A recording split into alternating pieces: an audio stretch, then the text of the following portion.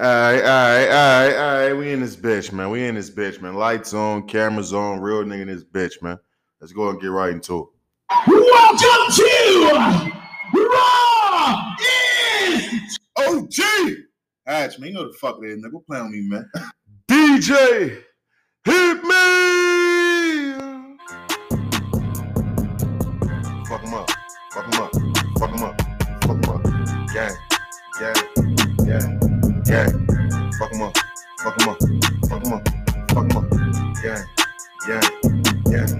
Gang. Yes, sir. What's poppin' with y'all, man? Welcome back to another motherfucking episode of the Thin Line Between Genius and Insanity podcast, hosted by yours truly, OG. Now spin that block, man. For them hating ass niggas in the back. Yeah, I see you, nigga.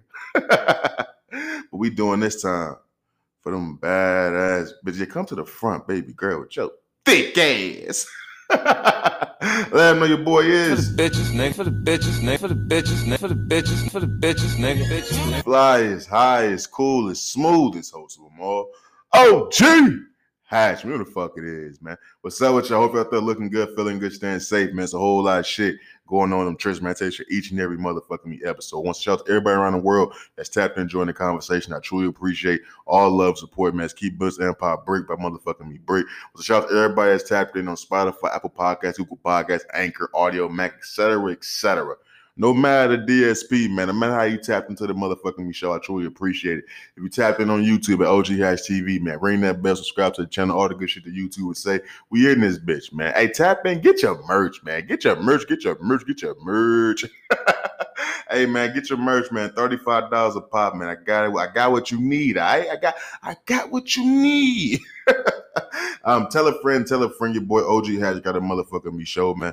Let's go ahead and get right into it. I'm not gonna lie to you.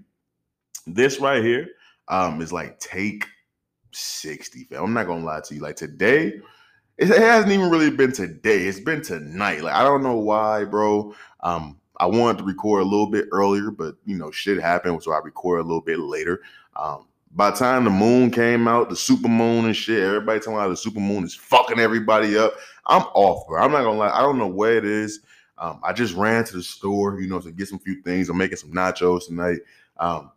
I'm just off. Like I'm driving slow as a motherfucker. Hey, this gotta be what Errol Spence was feeling. I ain't gonna lie. Wow. This gotta be what Errol Spence was feeling on fighting that against Terrence Crawford, bro. Like I'm walking and shit. I'm looking in the mirrors and like my reflection and shit, all in the face. I look all different. Like I don't know what's going on, B. Like today, I'm a little off, man. I don't know what the fuck it is. It kind of came out of nowhere. Like, yeah, this had to be what my nigga Earl was going through, man. I ain't gonna lie to you. I thought it was something else. Maybe his chick was cheating on him. We seen the rumors, but nah, man. It was a super moon that night. It was a fucking super moon that night, B. But this is like take 50, man. Like I told y'all in past episodes, I want to keep this shit going. I want to keep the flow of this shit going 2 episodes a week. So no matter how many times it's gonna take me tonight to get a straight episode recorded for you guys, I'm gonna make sure I get this shit out to you guys on time, man, so we can keep the grind going. The grind don't stop for a motherfucking me soul, man. Episode 168. You know how this shit go, man. It's a whole lot on the docket, though. I want to jump right into it. Let's go ahead and get to it, man. I don't want to be babbling off and running y'all out the motherfucking me party and shit. You know, on this podcast, man, one thing I take pride in is introducing people to new topics, you know, to new thought processes. Sometimes even new people. I talk about a lot of different people on this podcast. A lot of people be like, who the fuck is that? Until I talk about them and go into details about what topic and all that shit is that. And then people hit me up and say they just came across some more shit about said person. Like I've always gotten messages from friends of the show. Like, damn, you was just talking about this. You was just talking about this person, or you brought this up. You said this type shit when they see it on other platforms or they see other news circulating around said topic. Recently, I've talked heavy about the world championships when it comes to track and field. Talked about Sha'Carri Richardson dominating. Talked about how she flipped the script 2 years ago. She was coming in 9th place and shit. Now she's the fastest woman in the world. I also talked about Noah Lyles. Now, look, I get when it comes to track, a lot of us, we know the Usain Bolts. You know what I mean? We probably knew the Tyson Gays, the Justin Gatlins, Shelly Ann Fraser Price. You know what I mean? Elaine Thompson Hurrah. Now it's Sharika Jackson.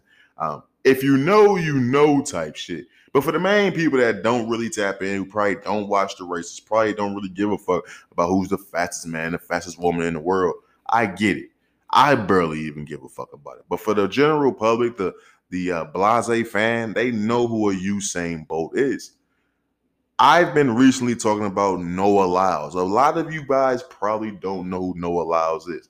I'll be honest with you. When it comes to these track stars, they don't get the same glorification that an NBA player gets, a fucking NFL player gets, a fucking baseball player gets.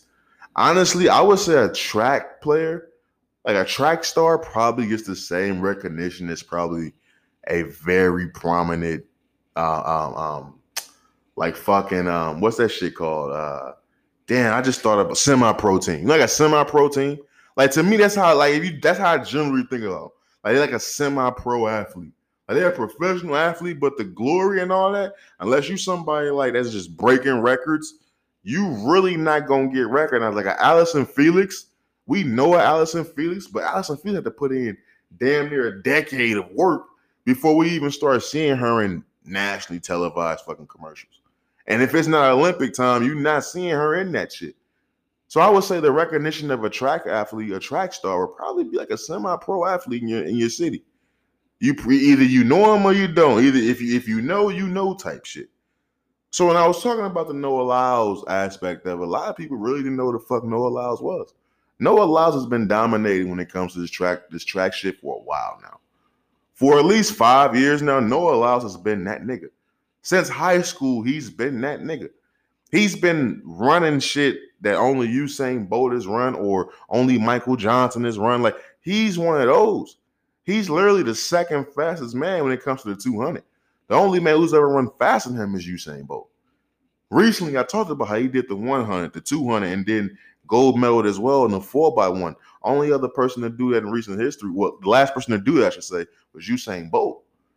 He's doing things that only we recognize as Usain Bolt type shit. He's only 26 years old. So he has at least another 3 to 4 or 5 years, if healthy, you know what I'm saying, of dominating shit. Unless he pulls a Justin Gatlin. But Noah Lyles, as I talked about his dominance on the track, he didn't go viral for the shit he works hard for.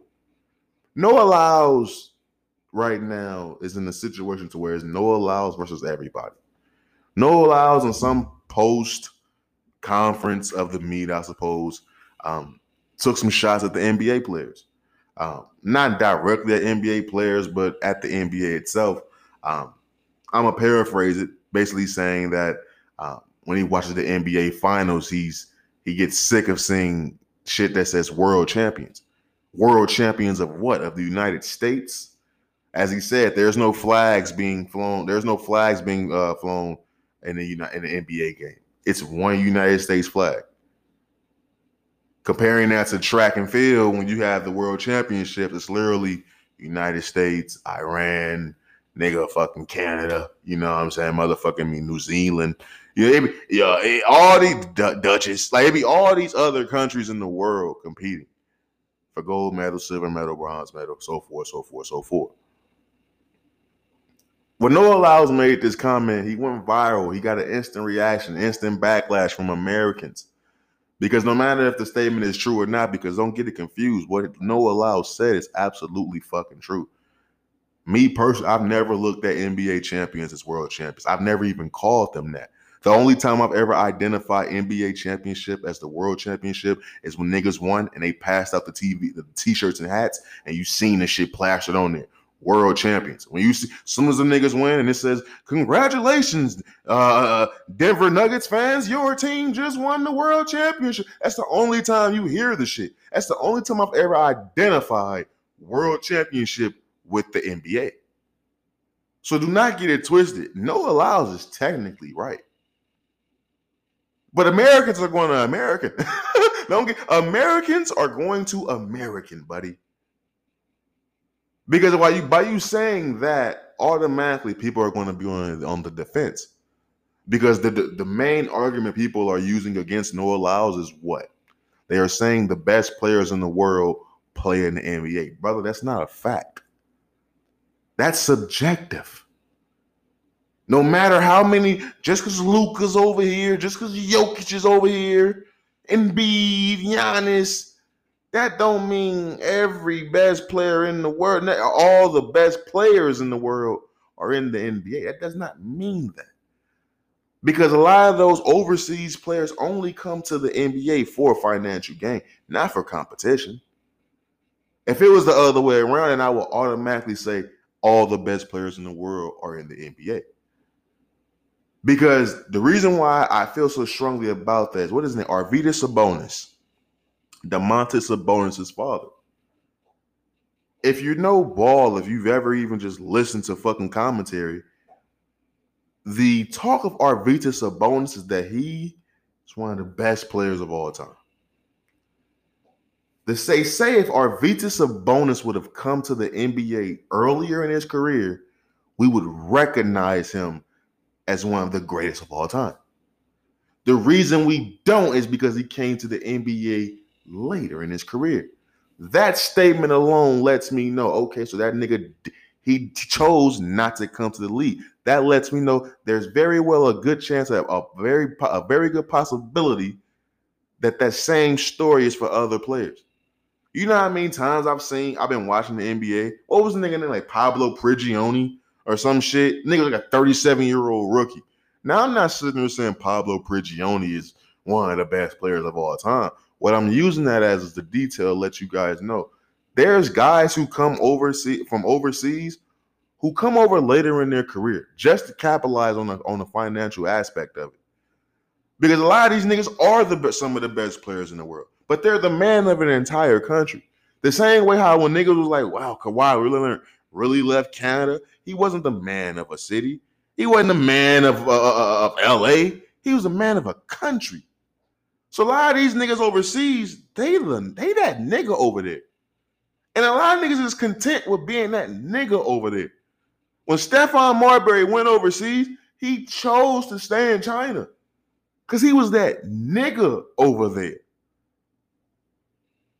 So, but making that blanket statement that the best players in the NBA, so that's why it's the world champion, brother, that's not a fact. That's subjective. That's an opinion. In reality, do I believe that nigga LeBron, KD, Kobe, Michael Jordan, they the best in the world? Abso-fucking-lutely. But nigga, it's a whole team roster, my nigga. It's 30 teams in the NBA. It's a lot of niggas in the league I be watching. I be like, this nigga just made it because he athletic. I can't sit here and say niggas that play basketball the right way ain't better than some niggas that can just jump and dunk. It's a lot of niggas overseas that can get busy, bro. And the simple fact that this is the league championship, that alone is all that Noah Lyles needs. Because any league in any fucking country, in any region of the world at this point can say world championship. Just because it's the NBA, just because basketball was founded in the NBA, this is our sport, still not a world championship league. It's a fucking NBA United States championship, North American championship. And the funny part about the Noah Lyles situation is he said it, and you got the backlash from all the NBA players. Kevin Durant, Devin Booker, Damian Lillard, Udonis Haslem, Aaron Gordon. All these niggas had something to say to Noah Lyles, a black athlete, a black dominant athlete, one of the best to ever do. He's literally one of the fastest men to have ever fucking run. Nigga, I am a man. You know how many times I bust out in a sprint? To sit here and say that nigga's one of the fastest nigga ever? A dominant 26-year-old man, black man in America. He makes this statement, he's met with rebuttal. He's met with nigga, you ain't shit, nigga, fuck you. He met with all that shit. But Greg Popovich made this same statement just a few years ago. Just a few. He made the same fucking statement. In fact, he even went more directly at Americans altogether. That saying Americans just have an arrogant attitude towards it. So when Greg Popovich says it, there's nothing.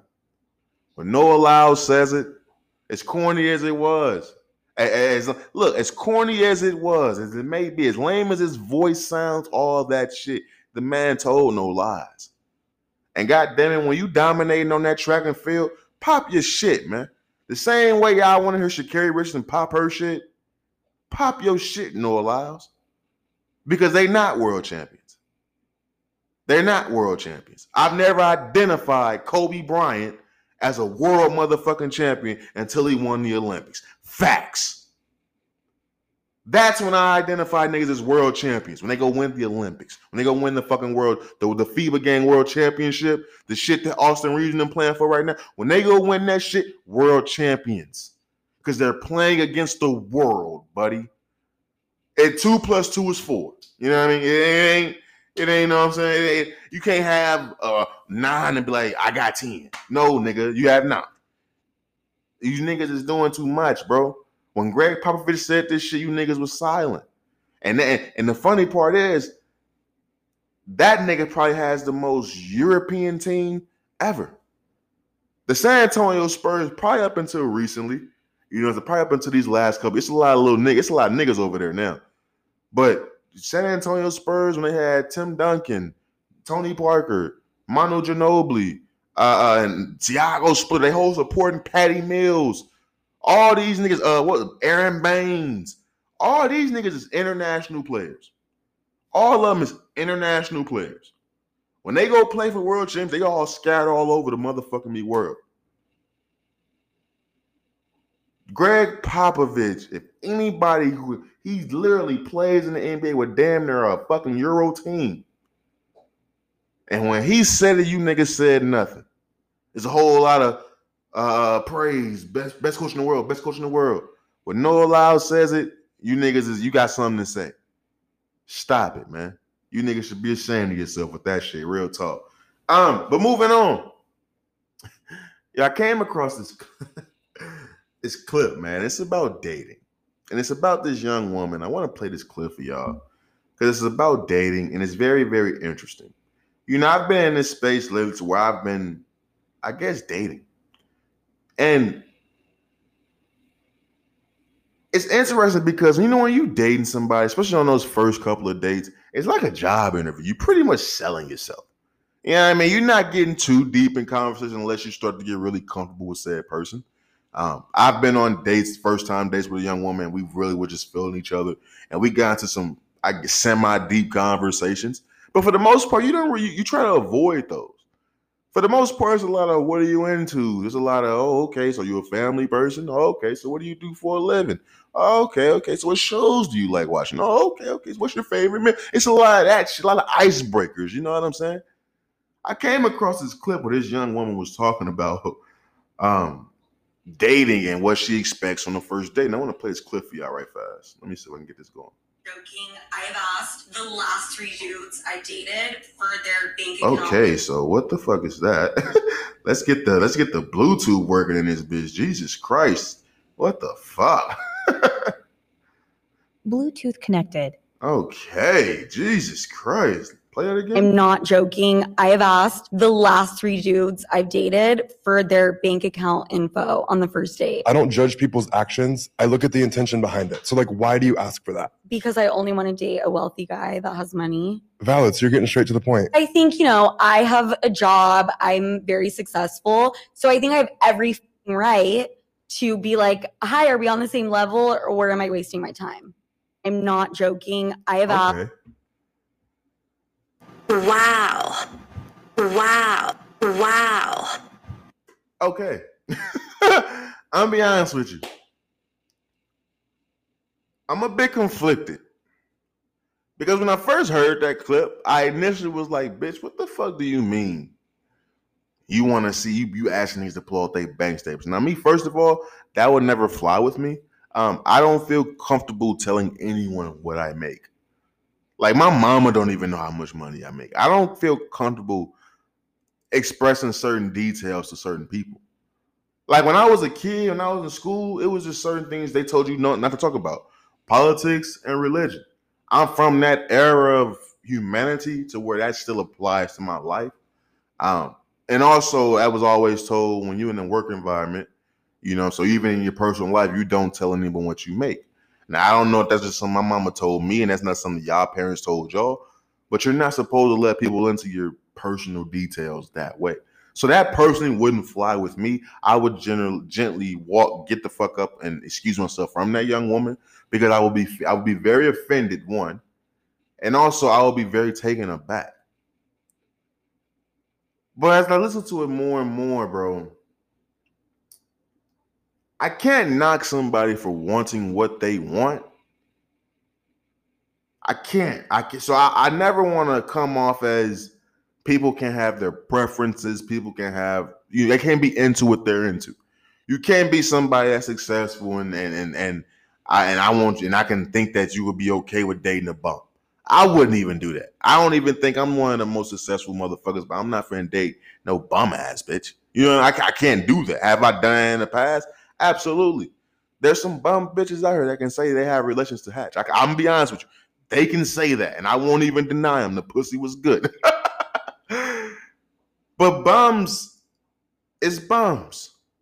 We all know what a bum is, and we don't want to associate with bums. So when a woman says she has a certain type of man she wants to be with, I can never knock her for that. But I do want to ask, what type of people are you meeting, and where are you meeting these people? So where you can't eyeball them, you can't eyeball, their financial status. And when I say that, I get there's people who be out here fronting, stunning, and faking like they make it, faking until they make it. But where are you meeting these people? Are you meeting people at clubs? Are you meeting people at social gatherings, clubs, hookah bars, and shit like that? In those set environments, I understand that. But if you're meeting people at work, if you're meeting people, Starbucks, you meeting people at a grocery store, at a certain point in time, you'll be able to eyeball whether or not they're in your lane financially. You should be able to eyeball that shit. And in all honesty, on the first date, that's not even something that should be coming up, the financial situation. Asking somebody what they do for a living should be able to give you an idea of how much they make. Even if you want to ask that for that information, just to go home later and Google, that's totally fine. But to sit there and ask someone to present how much they make a year, or even ask them to present their bank statements, is fucking wild. It's fucking wild. Because at the end of the day, who the fuck do you think you are? Because now you're entering judgment territory. This is coming from somebody who's a judgmental motherfucker. I judge people for a living. I do that shit for free. I judge the fuck out of people. But I would never, on the first date, even insinuate that a person has to make a certain amount of money to even be having this conversation with me. That is something I've already eyeballed before I even approached this young woman. That is something I've eyeballed or I've gathered certain details from our conversation and already came with in my head. She's living a certain type of lifestyle. You know a boss bitch when you see a boss bitch. You know the ones that's faking it, but you know the ones that's presenting themselves as a boss bitch. And when you get them talking to them, and you start saying they really about their business. You know if you should be talking to dating this woman seriously or not. Y'all should just be friends, homie. If you're not a boss and she's a boss, y'all should just be friends. You can try to run your little game. You can try to finesse that situation. My nigga, you're leeching. If you're comfortable being a grown-ass man leeching, that's your prerogative. Me personally, nah, I'm okay. We can be friends, baby girl. I'm not even finna waste your time, baby girl. The lifestyle that you looking for right now, I can't provide that. Quite honestly, if I could, but I'd be draining myself. It's not happening. So I'm never mad at Shorty having a preference about what she's dating, because right now I have a preference in what I want to date. I had to literally stop talking to chicks who wasn't employed no more. Bitch, we closer to 30. How you unemployed? I'm gonna be honest with you. I've been unemployed for a short period of time in between jobs. But you just unemployed? You still ain't got a job? You ain't have a job before COVID and you still ain't got a job? What are we talking about? You're a Bombay. I can't associate with you. I eyeballed your situation. You driving your mama car? I eyeballed your situation. If I come over to your place and you got fucking buckets and shit up under sinks and shit, preventing leaks, I'm eyeballing your situation. I don't need to know you. I don't need to see no bank statements. I don't need to see shit. If I come over to your crib and this, you know what I mean, it's looking great, I'm eyeballing your situation. I know what's going on. I don't need to see bank statements. At this point, I'm intruding. I know what. If you know, you know, right? I know, bitch. But at the end of the day, man, you have to understand where she's coming from, all jokes aside. Because at a certain point in time, man, you have to stand for something. And a lot of times, I remember when I was younger, right? I used to always be like, yo, I don't want to be with no chick until I get some money and shit. But then you have that thing in the back of your mind where it's like, nah, man, you want the chick who was with you when you had nothing. And you wanna you got that mindset. I had nothing. She stuck with me through this, and when I make it, we gonna ball together. That's cool, man, but it don't happen like that all the time. It ain't often where you see a woman who really about her shit, who really got something going for herself, to where she let a nigga leech off her. Like, yeah, that shit cool. That happened a lot when I was a kid. Like, I feel like back in the day, a lot of bum niggas got that game. I don't know if they really doing that now. And to be honest with you, I don't know too many bum niggas. Like a lot of niggas I'm cool with, they really got some shit going on. I'm very proud of them niggas for that. And them niggas some stand-up niggas on the low. Unless they doing some shady shit I don't know about, in my eyes, in my POV, they some stand-up niggas. I know a lot of niggas that's working hard, taking care of their kids, get it out the mud. But a lot of the boss women I know, they not going for that shit no more, bro. They not letting these niggas leech off them. Women is doing the niggas how niggas was doing women back in the day. Women are playing these niggas just how niggas is playing these women. So when the woman got that bag, bro, that shit not working no more. You might be fucking on that woman, but that woman not, bro, she gonna leave your ass as soon as the next nigga come through. I'm seeing it time and time again, bro. I'm not, bum niggas ain't leeching off women how they used to. And even for a woman to be like, yo, you need to be in her league now. Like they drawing that line in the sand. We need to be in their league financially. Hey, bro, that's just the way the cookie crumbles. It's a bunch of bum bitches out here, bro. Trust me, with some good pussy. Trust and believe it. Trust and fucking believe it, buddy.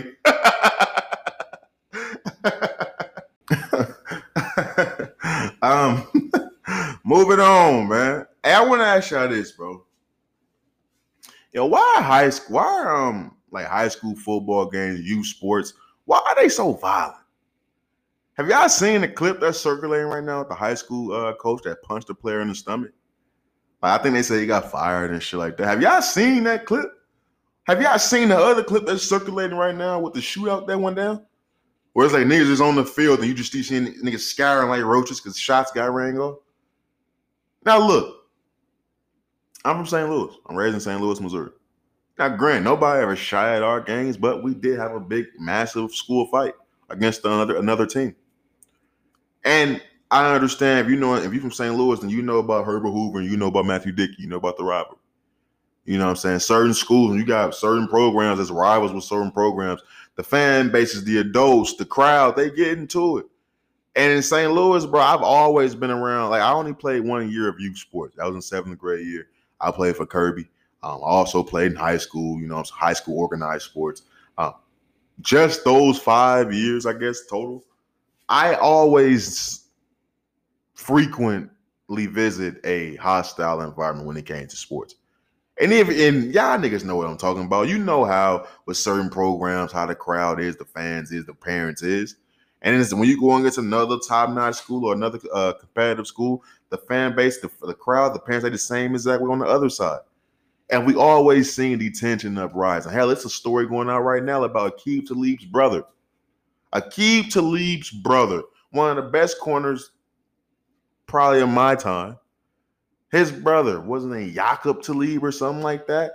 He's serving prison. He got arrested and serving 37 years in prison, I believe it is. He just killed a man at one of these youth football games. Him and the kid to leave coach a team, and I think the coach of the other team, they all got into it, and he ended up shooting and killing this man in front of his damn team. But when I hear these stories about all these things that go down at these games, I'm not surprised. Are you guys surprised? I don't think we're ever surprised when we see these things go down because honestly, we're used to it. Why do these games get so fucking competitive? Is it because these are kids? Like, what is it exactly? Because I'll be honest with you. When I played in high school, right, I had a coach, Coach Hinkie. You know what I mean? Fuck with Coach Hinkie for real. Hinkie was one of those coaches that I seen him with my own eyes. Hell, I think he probably even did it to me before. Hinkie was just one of those coaches where he'll grab you by your fucking face mask, nigga. He'd get so much off in your shit, he'd then gouge your eyes out, nigga. That's how much Hinkie would be all aggressive with your face mask. I done seen Hinkie slap niggas upside the helmet. I done seen Hinkie do some shit. This isn't me trying to shit on Hinkie. This is me saying I'm kind of used to coaches behaving a certain way. When I was on the team and I seen Hinkie do this to certain players, my instant reaction was laughter, or it would be, man, Hinkie wouldn't do that shit to me. Hinkie, I whoop Hinkie old ass. It was met with those type of things. But as I'm getting older, you know, I'm 28 years old and I see these clips, and I see this most recent clip of this coach literally punching a player in his stomach because he's frustrated. My nigga, I don't know. My instant question was, if that coach would have got shot, what would we all be saying?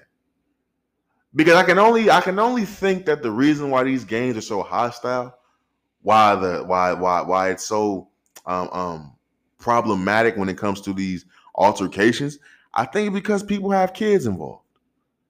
When people go into that mode of they try to protect their kid, they feel like their kids getting cheated, some shit like that, they tend to make some wild fucking decisions. Me personally, I don't have any kids. You know what I'm saying? So I always want to make sure I say that when I'm speaking about certain shit, because I'm only speaking from what I've viewed, what I've seen with my own eyes. Anytime I've seen a parent, a guardian, and they're in charge, they're watching some kids, or you know what I'm saying, they're running a team or something like that, and there's kids involved, they pretty much go hard for them fucking kids. You ever seen a parent at their child's game? They go hard for their kids, bro. And a lot of times when that's thrown into the mix, when parents are going hard for their kids, rooting for their kids, don't want to see their kids getting cheated and shit like that, or they feel like their kids getting cheated, that can cause a lot of conflict. And a lot of times I be trying to understand, like, damn, like, you don't see this happening once you get to professional sports. Now, granted, it's professional sports, but a lot of times in these situations, it don't be the players. It be the coaches. It be the crowd, the parents, and shit like that. A lot of times, it don't be the players. And a lot of times when we talking about parents being involved with these players in sports, we always talking about them living vicariously through these kids. Maybe that's what it is too, bro. Maybe they are vicariously living through these kids, and when they see their kids out there playing, and they feel like their kids is being cheated, you know what I'm saying, bamboozled, ricochet, led astray, all that shit, emotions run rampant, brother. And that's the only thing I can really lean towards. Maybe it's people feeling like the attachment and being the protector of kids, because that's the only thing that makes sense. I've never even, when I used to go to my little brother games when he was little, my nigga, I didn't give a fuck. I used to be like, damn, these little niggas suck. But I was just there to watch my little brother, let him know I was there to support him. I didn't really give a fuck about the outcome of the game. I was there to give him the wisdom advice. If they get cheated and he mad, hey man, you win some, you lose some. You know, I was just there to do that shit. But when you're there and you see these parents getting mad, you see fisticuffs being thrown, you see niggas coming to blows, you hearing about niggas getting killed. My nigga, why is youth sports so fucking violent? I can't believe Aqib Talib brother killed the man. I can't even believe it. Like, the brother of one of the best corners of my lifetime is in prison because he killed a man over youth football. Youth football. I don't know, man. Sometimes it bothers me because we put these kids into these sports to learn, leadership, to learn about, to learn about following, listen to authority, to experience being a child. You learn a lot of life lessons through sports. I can honestly say sports is probably my greatest teacher. In all honesty, sports has been my greatest teacher. Though I've learned so many words from sports media. Nigga, Stephen A. Smith has taught me so much talking about sports, using the vocabulary he uses. Watching sports, being in sports, that taught me how to work well with others. That taught me how to talk to people.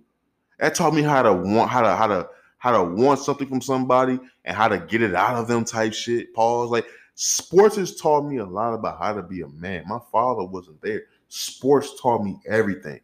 If it wasn't for sports, I wouldn't have the motivation, the mentorship of the Kobe Bryants, the Floyd Mayweathers. You know what I'm saying? I wouldn't have these guys without sports. So we put these kids into sports to teach them these life lessons, and it's really sad that it's ruined by adults. You know what I'm saying? Who's supposed to be the mature ones, fucking up the situation. It truly is sad, man, when you see shots being rang out in high school games and youth football games. It's never that serious, brother. If shots are gonna be rang out in any game, I would think it's professional. You betting on that shit. The only thing I can put my finger on, it gotta be about these fucking kids, bro. It gotta be. And people have to be so amped up and so riled up over these kids that they do some of the dumbest shit. And we see it time and time and motherfucking again, bro. It truly is motherfucking sad. It truly is. Moving on though. Let's stay with sports a little bit. Recently I came on here and I talked about the what is that? The fucking Undisputed with Skip Bayless. Talked about the sports show wars. You had Undisputed coming out with a new roster. You got not Shannon Sharp. He left and he's going over to join ESPN. You know what I'm saying? With First Take. It'll be him and Stephen A. Smith. I think Mondays and Tuesdays starting on September 4th. On Undisputed, you got a new roster with Richard Sherman, Keyshawn Johnson, Michael Irvin. They got Josina Anderson and fucking Rachel Nichols coming on, I think tomorrow or Friday. Undisputed is what I want to focus on right now because we haven't seen the debut of Shannon Sharp. It's going to be interesting to see how that dynamic works between Shannon Sharp and Stephen A. Smith. It's going to be very, very interesting because if they're bringing on Shannon Sharp to replace Michael Irvin, that seems like the more seamless fit just because he's coming on the days that Michael Irvin used to come on. The way Stephen A. Smith runs First Take now, ever since Max Kellerman left, he doesn't have a direct counterpart. It's a rotating chair. Ryan Clark's, Michael Spears, Damian Woody's, Dan Orlovsky's. That's pretty much it. Now it's gonna be Shannon Sharp, and he just rotates other people in there to give him a different look. Mad Dog Russo. That's what's going on at First Take now. But over there at Undisputed, they made their debut this past Monday, and it was very, very interesting. It was very, very, very interesting. You had the viral moments of people talking about how Skip Bayless wasn't going to be allowed to talk on his own show. You got three dominant personality black men on there with Keyshawn Johnson, with Michael Irvin, and with Richard Sherman. Those three alone can talk up a whole fucking segment. Those three alone are going to trample over each other so much that it's only going to take an experienced, you know what I'm saying, talent like a Skip Bayless to be able to manage this fucking show. I still feel like that one of them may have to leave. Now, after the first episode, like I said, you have the viral moments of Skip Bayless not look like he can't be able to talk on his own damn show. He even came out and told Keyshawn Johnson he talked too damn much. But it was expected. I expected the first episode to be a little bit, you know what I'm saying, a little rocky.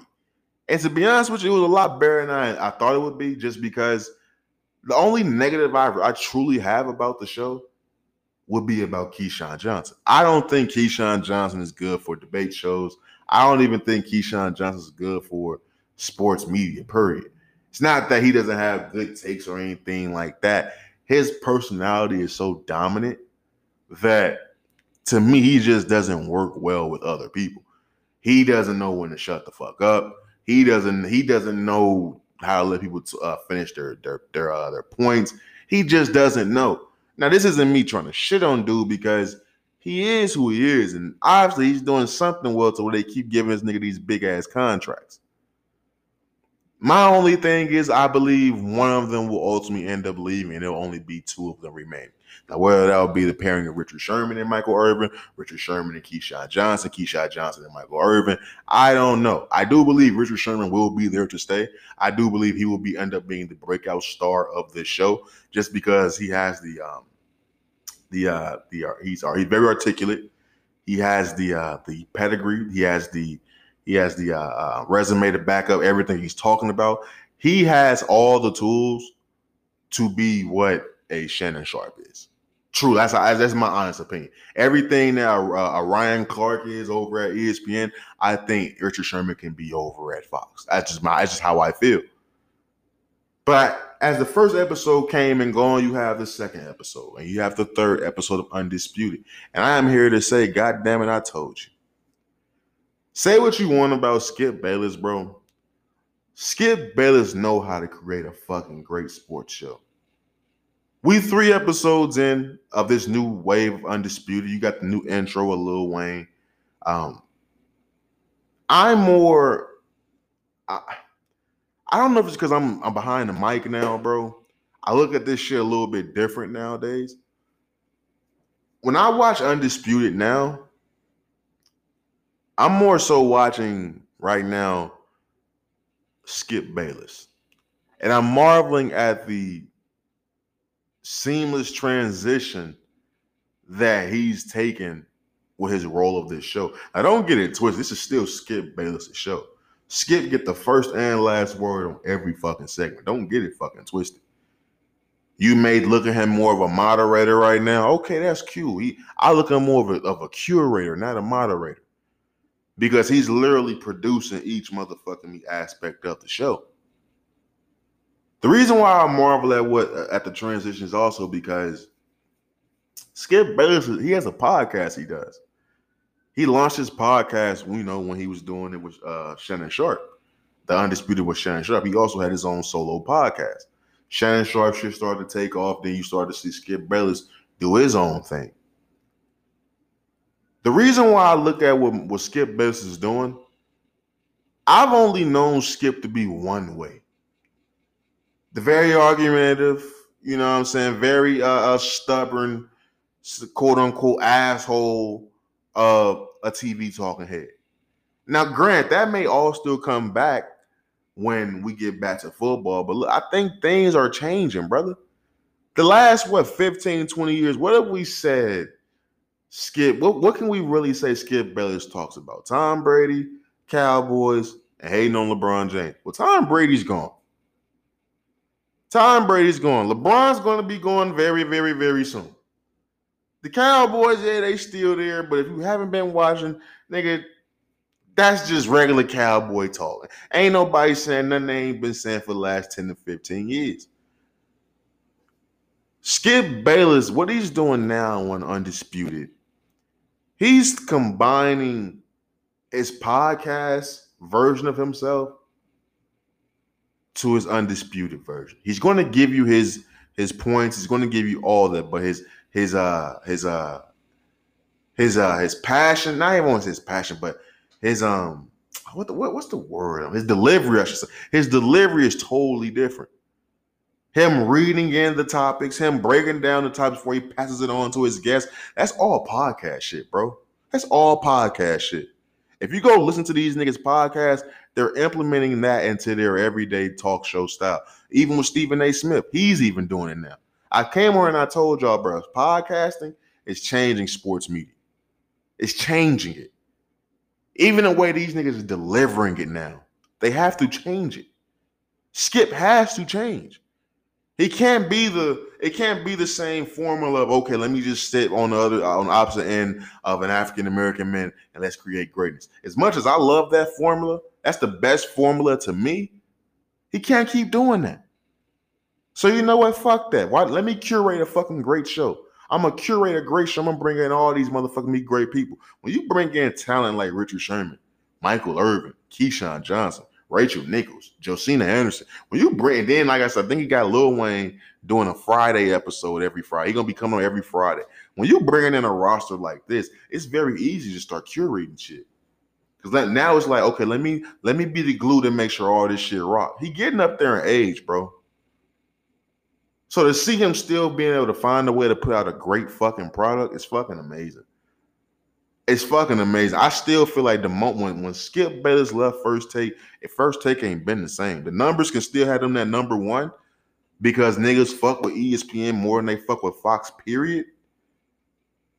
But that show ain't been shit really since Skip Bayless left. And you can say what you want about Skip Bayless, but Stephen A. Smith wouldn't be Stephen A. Smith without Skip Bayless. Shannon Sharp wouldn't be Shannon Sharp off the field without Skip Bayless. And the same thing he did for those two men, I believe he can do for Richard Sherman. Now, granted, Richard Sherman is already Richard Sherman, but taking that next level when it comes to sports media, being the go-to guy, being someone that we turn on our fucking TVs to go watch every day, Skip Bayless can put these men in a position to do that. So say what the fuck you want about Skip Bayless, but when it comes to this sports media show shit, he is the guy. Don't ever get that shit twisted. I fuck with Stephen A., but the guy has always been Skip Bayless.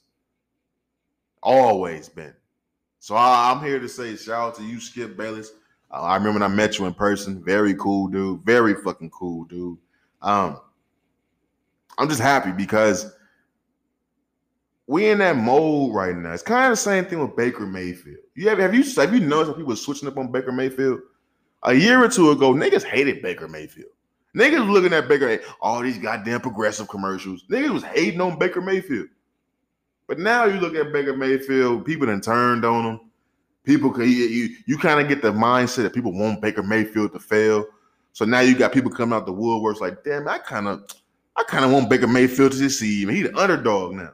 That's kind of the same vibe I get with Skip Bayless because you had a lot of shit that Skip went through this last year. You had the fallout with Shannon Sharp. People love Shannon Sharp so much, Uncle Shay Shay, that when you had Skip Bayless berating him on national television, and I don't even think, me personally, I don't even think it was true him berating him in a disrespectful fashion. I think a lot of times, but you gotta understand when you debating somebody, on one hand, you try and make this the best show ever. You try and get the most clicks ever. But when you debating somebody, there's automatically tension. You know what I'm saying? You're automatically combative. You know what I mean? So I think over time, even with me and my uncle, we debate all the time. But even over time, sometimes we just clash even more because, my nigga, we debate and arguing every motherfucking day. You know what I'm saying? You keep telling me I'm wrong, my nigga. So it's like, I don't even think it was more so of a disrespect thing between Skip Bayless and Shannon Sharp. I think it was more so of a power play because Shannon Sharp became bigger than the show. And that's been proven because he bought himself out the fucking contract. That's the proof right there. Shannon Sharp became bigger than the show. And for someone like Skip Bayless, that's never going to fly well with him because A, it's his fucking show, and B, he put you in that fucking seat. So I truly think that was a dynamic that was going on with that. That's why it's going to be very interesting to see how this works with First Take. Because if it's one thing that Stephen A. is always going to remind a motherfucker, is that that's his fucking show. So it's gonna be very, very interesting. It's gonna be very, very motherfucking interesting. That's why I think it's very great that Shannon Sharpe isn't going to do that show every day. He's only doing it 2 times out the week. I think that's going to save that save that partnership from fucking bottoming out fast. But say what you want about that nigga Skip B.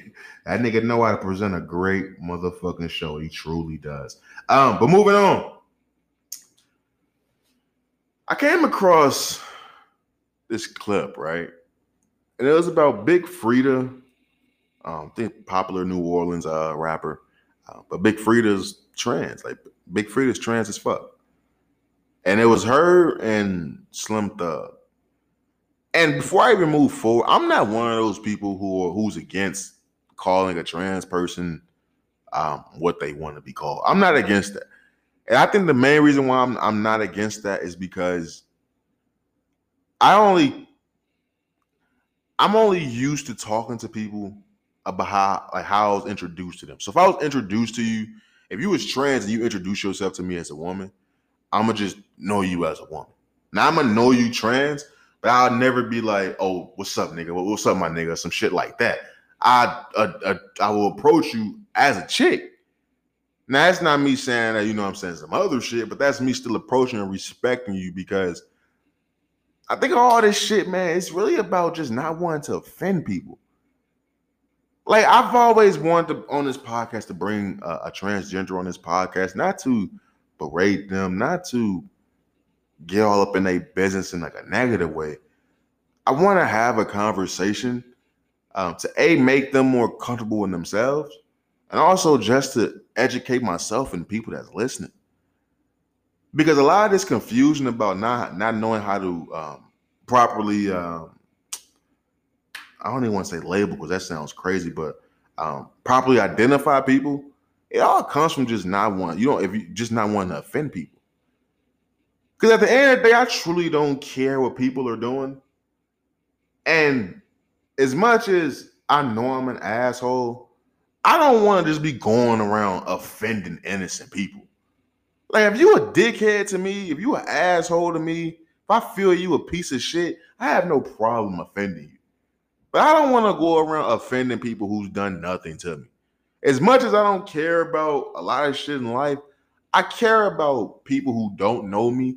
I care about if they think I'm an asshole or not. I know I'm probably not supposed to, but I do care about that.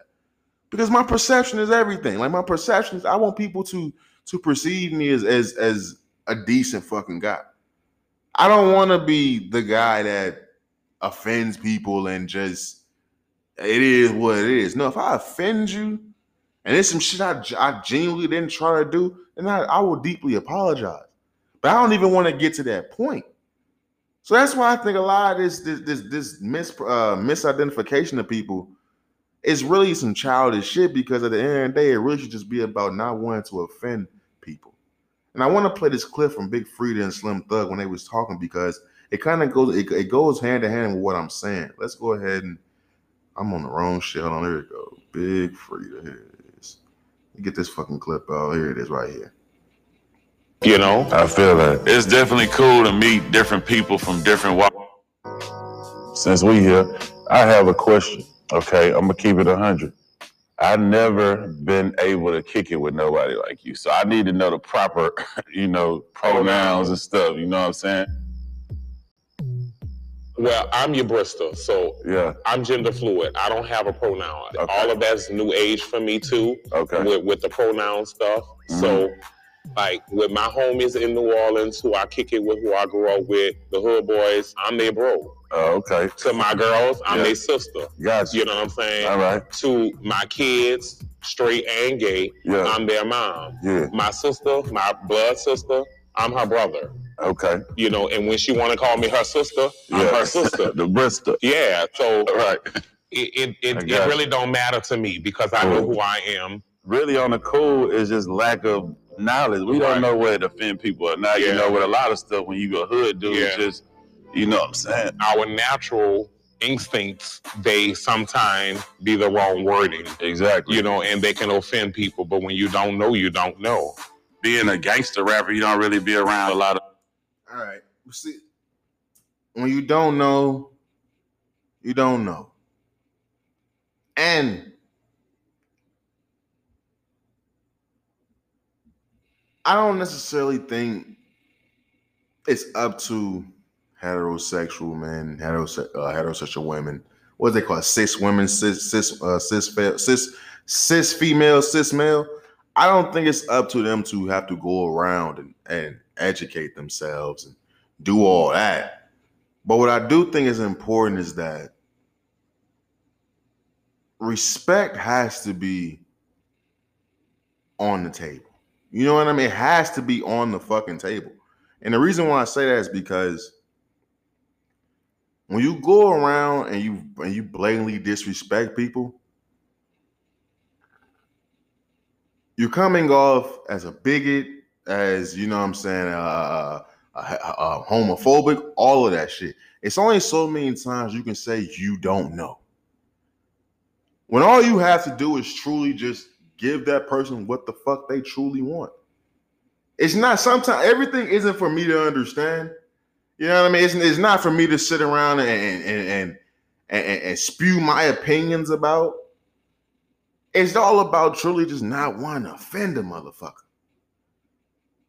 That's why I want to have the conversation, because if I can have that conversation with somebody, and it's not about me wanting to get to the root of all. It's not about that. It's literally about me being able to have a comfortable conversation where both parties are comfortable, so we can explain, so we can have a conversation so we can get to know each other. Because if I can't get to know a motherfucker, then I'm gonna always be standoffish. We can get to know each other, and I can identify you as what you want to be identified as, and you can feel comfortable enough to let your true colors fucking show. And I don't think people will ever have a problem with bonding with people of the LGBTQA community who are trans, gender fluid, because I honestly think that cisgender people believe there's a guard up. You know what I mean? Because we don't know what the fuck is going on. And if we just explain, if we get a conversation going where we can get explanations or be told exactly how to identify somebody, I think that shit can go a long way, bro. I truly motherfucking me do. But moving on, man. Let's go ahead and get right into it. Hey, let's get into a little Boosie right first. We get the fuck up out of here, man. Yo, I don't know where to start with this little Boosie shit. Lil Boosie is going viral right now with him, his daughter, and his baby mama. Now, I will say this, just being a Lil Boosie fan. Lil Boosie is one of those guys who, came out when I was a kid like that. So I'm a big Boosie fan. If you're a Boosie fan, and you've already know the baby mom that this is, he's already had problems with. This is the woman whose brother was the man that Lil Boosie went to prison for and was facing death penalty charges for, in which he ultimately beat that case. This is the same woman. This is the child that he had with that woman. Boosie recently went viral for taking back the car that he bought his daughter. He's going viral now for saying he's taking his daughter out the will. He's going viral now saying that his daughter was at his son's football game, giving up that ass in the bathroom. They're saying a lot of disturbing things. And honestly, I don't really want to get into it because people's family is off limits. And I get that they making this shit public. They making all these videos. They going on Instagram Live. You got Boosie's daughter going live, talking about how she wish her daddy was a trapper instead of a famous rapper. Like a bunch of stupid shit. You got his daughter going live, calling him a bitch ass nigga. You got Boosie going live. You got recorded phone calls of Boosie and the baby mama talking, and Boosie saying he gonna punch his daughter, give her a black eye. Boosie saying she disrespecting the family, embarrassing the family. It's a lot of embarrassing shit, bro, to be honest with you. And the main reason why I bring it up before I get out of here is because I've really been like laying low on social media. I told y'all already, the only reason why I got social media is like for this show. And I've really been laying low because fam, there ain't really been nothing worth really talking about on social media in a long time. It's a lot of ignorant shit. The moment where I wake up and I can see Lil Boosie get into it with his 14-year-old daughter. Like, I'm seeing academics, I'm seeing all these other main blogger, social media sites and platforms fucking posting this man's 14, 15-year-old daughter. That's where content is now. To where we're talking about what a 14-year-old little girl has to say. Now, look, I'm not here to make no excuses for Boosie, and that's the way he talks to his kids, and where I stand on that. I don't agree with saying you're going to punch your daughter and give her a black eye. I don't agree with that. The moment you lay your hands on that young woman, my nigga, you need to get dealt with, daughter or not. But I say all that to say, bro, we have to, as a people, look in the mirror. And I ain't trying to get super deep or no shit like that, but we eventually gotta look into the mirror. We always want to know why shit is all negative around us. Look at the shit we consume. If you finding entertainment in seeing a family implode from the inside out, my nigga, you're a fucking loser. I'm gonna be honest with you. This ain't even a white or black situation to me. You're a fucking loser if you find an enjoyment, entertainment of seeing a daughter, berate and disrespect viciously her fucking father. And you're even more a bigger fucking loser if you find entertainment and the shit that Lil Boosie is saying to counter argue her. All this shit is disgusting, disturbing, and nasty, bro. It's just disgusting.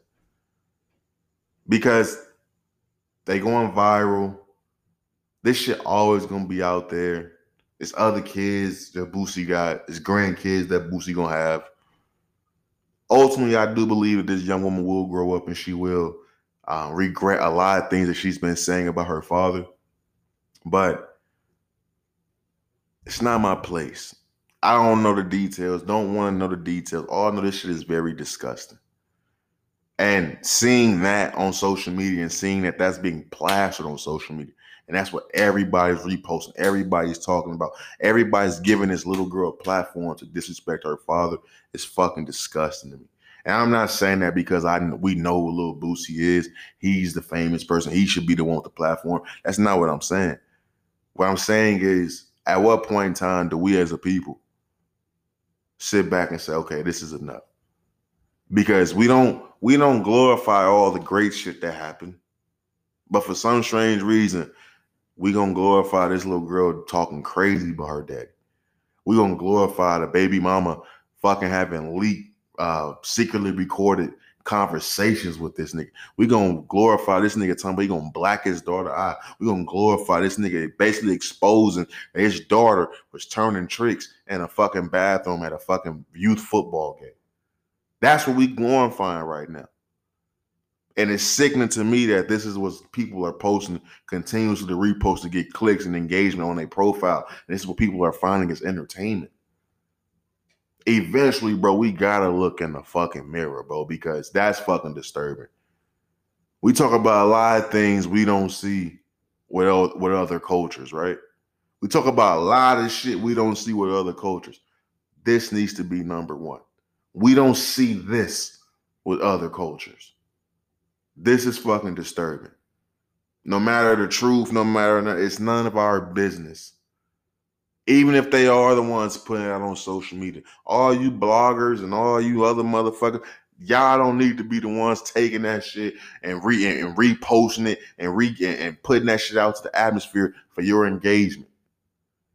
Now you have people making money off the dysfunction of this fucking family. It's sickening, bro. It truly is motherfucking sickening. Moving on before we get out of here. Ben Simmons say he coming back, man. He's ready to dominate these niggas. Hey, look, man. Say what you want about Ben Simmons. I never thought Ben Simmons was hurt. I understood that eventually he was going to have to play the long game. He had that lawsuit against the 76ers. He wanted to get all his money. I do believe I just seen reports that he ended up getting all of his money from the 76ers. They was trying to do that little fine shit when he was holding out. They took some of his game checks and stuff like that. He ultimately got his money. And now he's ultimately saying that he's coming back on his on demon time. Look, man. Like I mentioned Baker Mayfield earlier. As much shit as niggas talked about Ben Simmons, I honestly think it would be a great story if Ben Simmons were to come back. And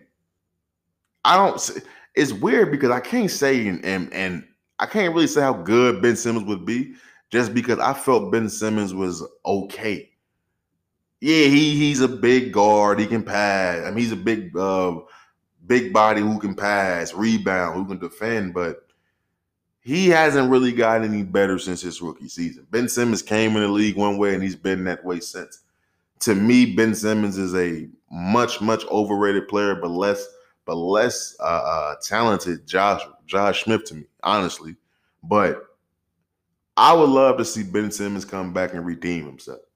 I don't know what he would have to do to redeem himself. He would have to be what he was and more. He would have to come back and average at least a 20-point triple-double for people to actually think that Ben Simmons is back and Ben Simmons has gotten over the quote-unquote mental hurdle. I don't think anything was truly wrong with Ben Simmons. I think Ben Simmons had got himself into a position to where he took the long route. He played the waiting game. He wanted out of Philadelphia. There was already so many hands that had been shown throughout NBA history by these players. He found a new one. He found a new way to get out of a motherfucking team. And he did that, bro. He truly did that. He got all his money. And I believe that he found himself in a position to where if he did go out there and play, then that would have been their proof that Ben was never hurt in the first place. He had to sit the fuck out. He had to take the criticism. He had to take all the heckling from the fans. He had to take all the people saying he don't love the game of basketball. He had to take that shit for his $20 million. If anything is worth that $20 million, is that sitting the fuck out and making sure you get your money and taking that shit on the chin like a man. So if Ben Simmons can come back and be what he was and more, I will actually be happy for Ben Simmons. Do I honestly think that's going to happen? I don't have confidence in that, but I will be happy to see that story play out because like I told you with Sha'Carri Richardson, bro, the story of the underdog is great, but the story of the person who made it to the top, then failed, then made it back to the top, that story right there, that story is where legends are made, my nigga. That story right there is how legends are motherfucking be made. So I would love to see Ben Simmons pull that out of his ass because I don't think he can do it, but if he can do that and get back to what he was and more, I think that would be very interesting. I think that would be very good for his career because at this moment in time, I think that Ben Simmons is, after this contract, I wouldn't feel confident saying that Ben Simmons will receive another NBA contract. Because if your back is messed up, that's a back problem. That's the worst injury to have. And also mentally, you shot. And also, thirdly, no one believes you actually love the game of basketball. So if he can come back and redeem himself, I'll be happy to see a nigga further his career. But if not, Ben Simmons gonna be a professional Call of Duty player, bro. Real talk. Real motherfucking me talk, man. Moving on, man. Real quick here so we get out of here. You know, I came across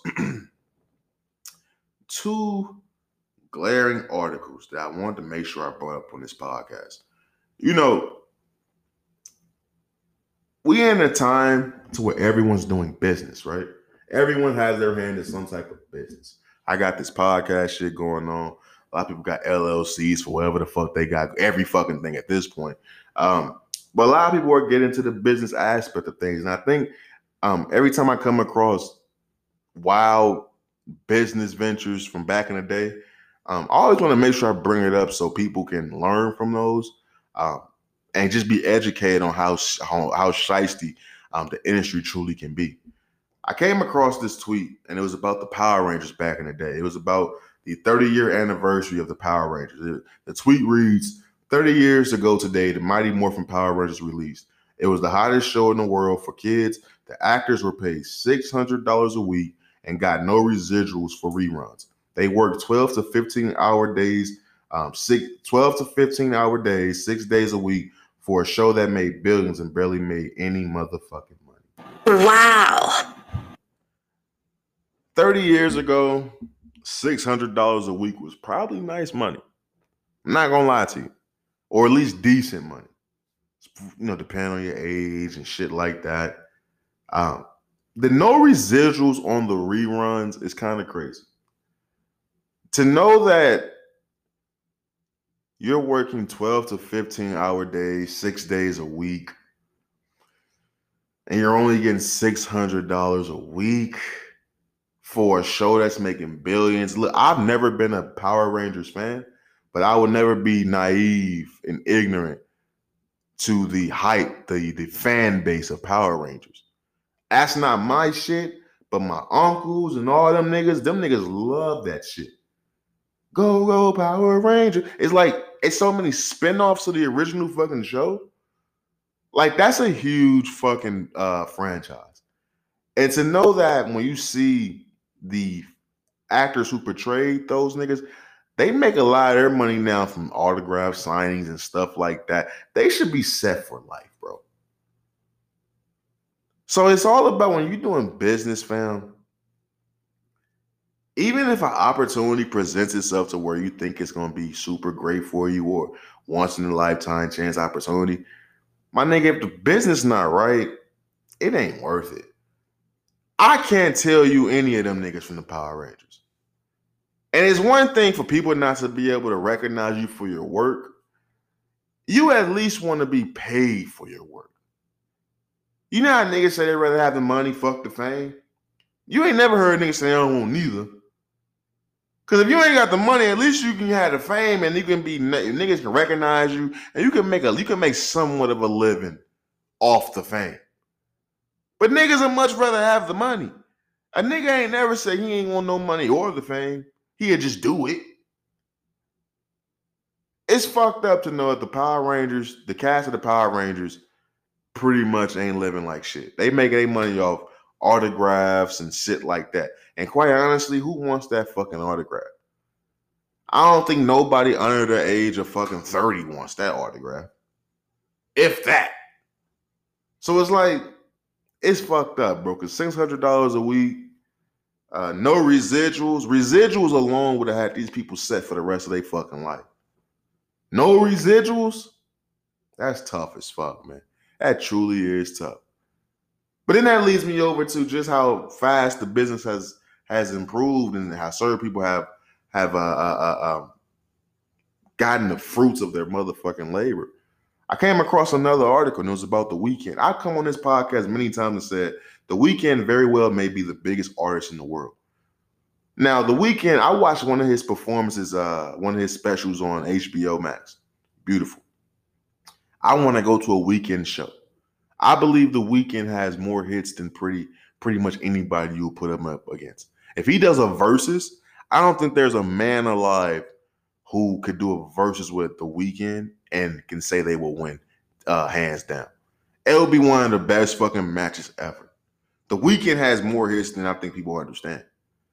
The Weeknd is making news right now because The Weeknd has done something nobody else has ever motherfucking me done. The Weeknd's Beauty Behind the Madness becomes the first album in history to get 3 songs certified diamond by the RIAA. Wow. He's the first person in history. I would just think that Michael Jackson did it with that Thriller album, right? Ain't that like Michael Jackson's best album? Like, I'm a Prince nigga. But I would think that there's at least 3 songs on that album from Michael Jackson that, you know what I'm saying, would be diamond. You would think Tupac did it, right? You would think maybe Taylor Swift, maybe Beyonce, hell, maybe Bad Bunny, the way his numbers are right now. You would think that that has been done before. But to know that The Weeknd is the only person in history to have 3 songs from an album go diamond, that's why I give 50 Cent credit for going diamond on one album. To have 3 songs go diamond, bro. That's fucking nuts. That's some shit that I don't think people understand until you say it. Like, Diamond is a lot. Diamond? To have 3 songs on one album, bro. And that's why I say you fast forward and you see people who get the fruits of that label. Because The Weeknd will forever be okay with just that album. Even with the splits, however the splits is, I'm pretty sure The Weeknd splits ain't fucked up. Like niggas like The Weeknd, Drake, you know, the Bad Bunnies, Taylor Swift, Beyonce, they splits is cool. It be everybody else they fuck up. But yeah, if The Weeknd never did anything ever to fuck again, he would be okay with just that album. But when you have someone who, I would say in TV sitcom world, the equivalent of that, of what the fuck The Weeknd did, will probably be something the Power Rangers did. A franchise that made billions. And they did not receive not one fucking fruit of their fucking labor. I guess I say just to say, man, we all hopping into this business world, this business lifestyle. You know what I'm saying? We have to be careful. We have to be careful. Everything that glitter ain't motherfucking me gold, man. 10 years go by fast, bro. 10 years go by fucking fast. And it's important to make the right decisions when they're presented to you. Don't make don't make an impulsive decision and think that, you know what I'm saying, you'll be able to recoup or bounce back later. Fuck no, bro. Because when you make a decision like these niggas made with this Power Ranger shit, come on, man. I forget it was an actor, bro. It was a black actor. And I think it was a woman. I forget who she was, bro. We know her, bro. She on one of our favorite shows type shit. And she was originally casted as, it was fucking old girl. It was old fucking girl from Friday. Craig's girlfriend. I forget her fucking name. It was Craig's girlfriend. I hope I'm not getting this information wrong, but if I'm not mistaken, it was Craig's girlfriend. The woman who played Craig's girlfriend on that fucking show, she was originally casted as a fucking Power Ranger. Like, she was originally cast as a fucking Power Ranger, and I forget why she turned it down, but she ended up not fucking doing it. And everybody gave her so much backlash for that. Even with people knowing that the cast of Power Rangers got fucked, they still was giving her backlash for that because they said she missed out on a golden opportunity. I totally fucking disagree. An opportunity ain't golden, bro, if I'm not getting paid for this shit. And like I said, I can't sit here and identify who the fuck the cast of the Power Rangers were. Now, I know people who were super fans growing up who caught that shit. So when they dropped them with super fans, they probably can. But like I said, anybody probably under the age of 35, really, probably don't even know who the fuck you are. So you didn't get paid for it and you don't got the fame and recognition for it, really. It's not fucking worth it. Everything that glitter ain't motherfucking me gold, bro. You gotta know your fucking business, man. You truly motherfucking do. But with that being said, bro, I think that's all we got. That's all we motherfucking got here, man. Great ass episode. Let's run through the motherfucking me docket just to make sure we ain't missed nothing, but we get up out of here. I'd have been through so much putting out this fucking episode. It makes no fucking sense. We did Noah Lyles versus everybody. Should financial stats be discussed on the first date? Why are high school games so violent? Skip Bayless did it again. Is it really about not wanting to offend people? The Big Freedia and Slim Thug clip. Lil Boosie versus Baby Mama and his daughter. Ben Simmons bounce back season, and we did the quickies with Power Rangers and The Weeknd being possibly the greatest of all fucking time. Yeah. That's all I motherfucking me got, man. So with that being said, you know how I give it up. DJ, drop that fire ass beat, my boy.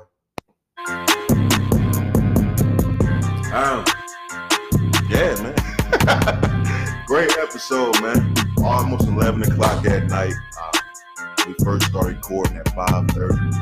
It's been tough. It's been tough recording session. I don't know what the fuck it is, but you know I give it up on this side.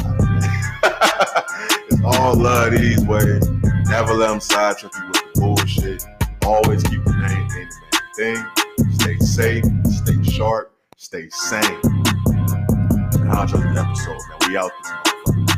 Peace.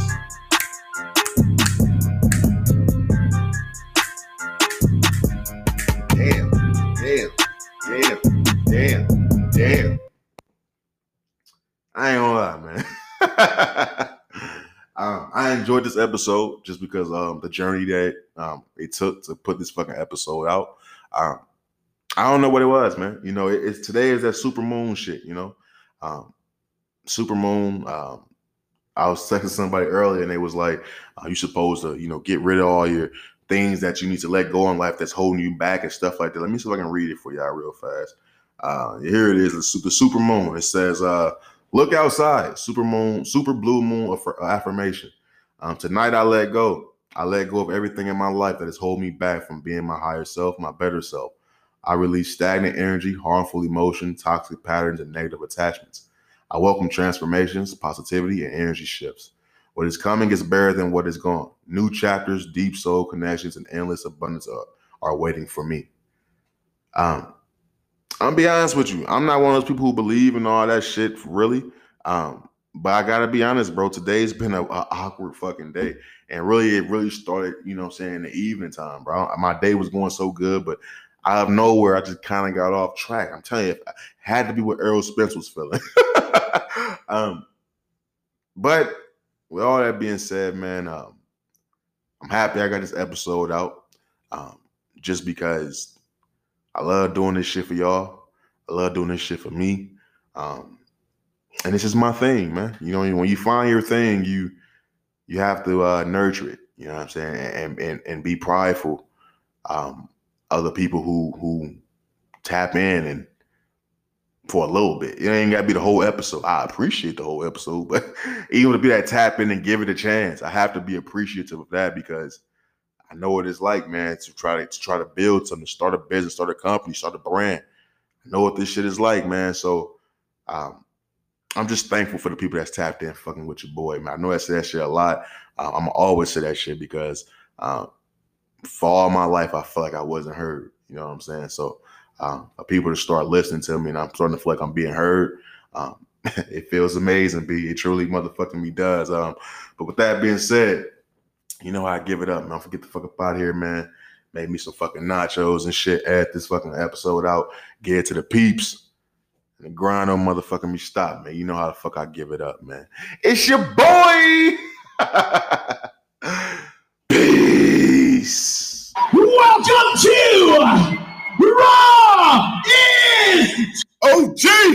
Hatch, man. You know the fuck it is, nigga. Go play on me, man. You dig?